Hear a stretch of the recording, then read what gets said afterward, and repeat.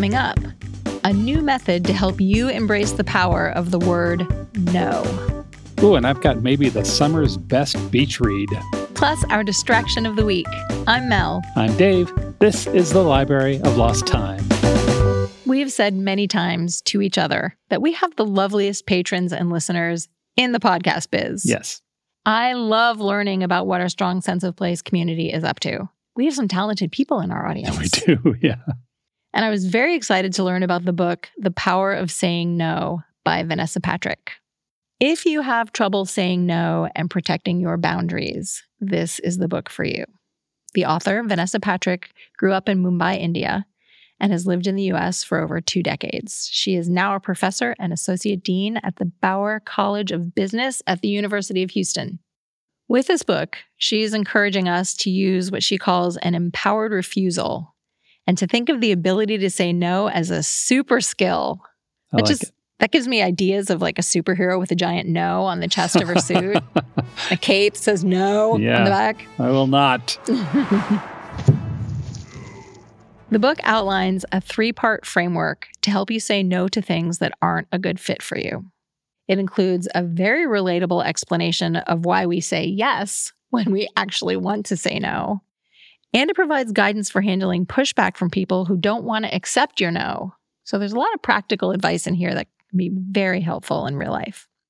To build her case, Vanessa uses psychological research and relatable cultural references. So the book is really fun to read while you're also building up your toolbox. There are little quizzes, there are questions you can use as prompts, and there are phrases you can practice saying to feel empowered. Aside from the building the toolbox aspects of this book, the thing I really liked about it is that it leads with empathy.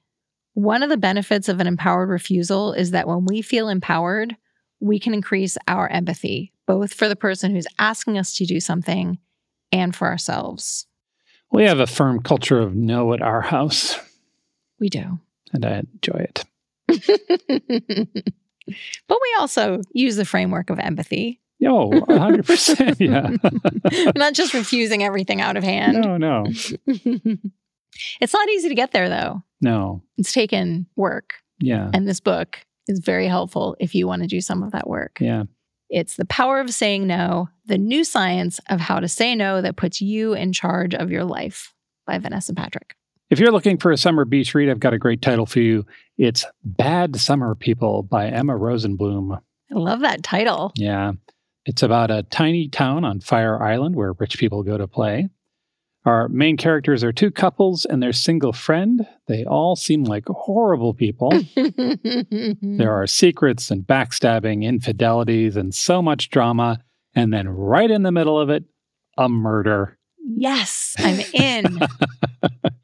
So reviews have been exactly what you want. People are calling this delicious, dishy, dark, smart, sexy, and irresistible. I read 3 different write-ups and they all mentioned White Lotus. If you like that kind of rich people behaving badly story, I suspect you'll enjoy this. It just came out at the end of May. It's Bad Summer People by Emma Rosenblum. And now our distraction of the week.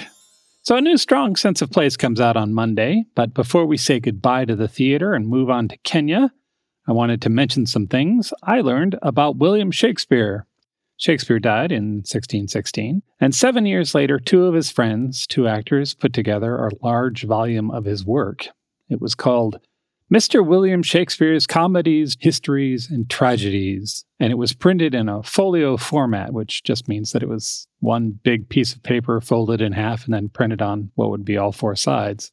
Scholars decided that Mr. William Shakespeare's Comedies, Histories, and Tragedies was a lot to say, so we call that book the First Folio.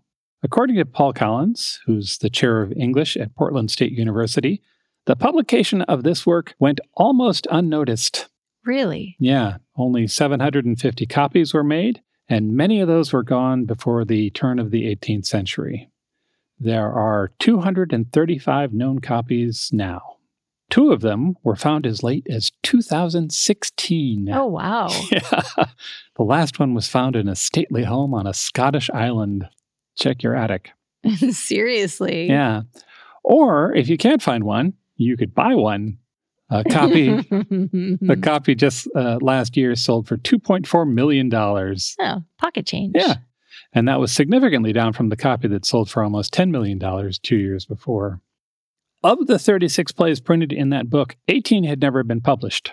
Without that book, we would likely not have The Tempest, Twelfth Night, Measure for Measure, or Macbeth.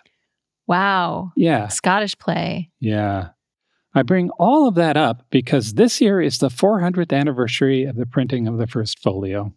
Back in 1623, two friends and a tiny printing house were working on preserving their friend's work so that we could all enjoy it. If you want to know more about the first folio, there's a book by Paul Collins, the professor I mentioned. It's called The Book of William, How Shakespeare's First Folio Conquered the World. Collins traces the history of the first folio from its printing through its rising and falling popularity through the centuries. If you lean more towards fiction and you want to walk in Shakespeare's world for a while, there's a book called Hamnet, a novel of the plague by Maggie O'Farrell. In that, she takes the reader back to the 16th century to witness the death of Shakespeare's only son and the creative fallout from that. That book was widely praised when it came out in 2020. I will also be sharing a video that I watched recently about an unboxing of the first folio in a library archive. Oh, that's cool. Yeah, it's really nice. Really well done. I'll put that in the show notes. I'm used to unboxing videos of like cell phones and stuff. Visit strongsenseofplace.com/library for more details about the books we discussed and links to all of that yummy Shakespeare stuff. Thanks for joining us on the Library of Lost Time. Remember to visit your local library and your independent bookstore to lose some time yourself. Stay curious. We'll talk to you soon.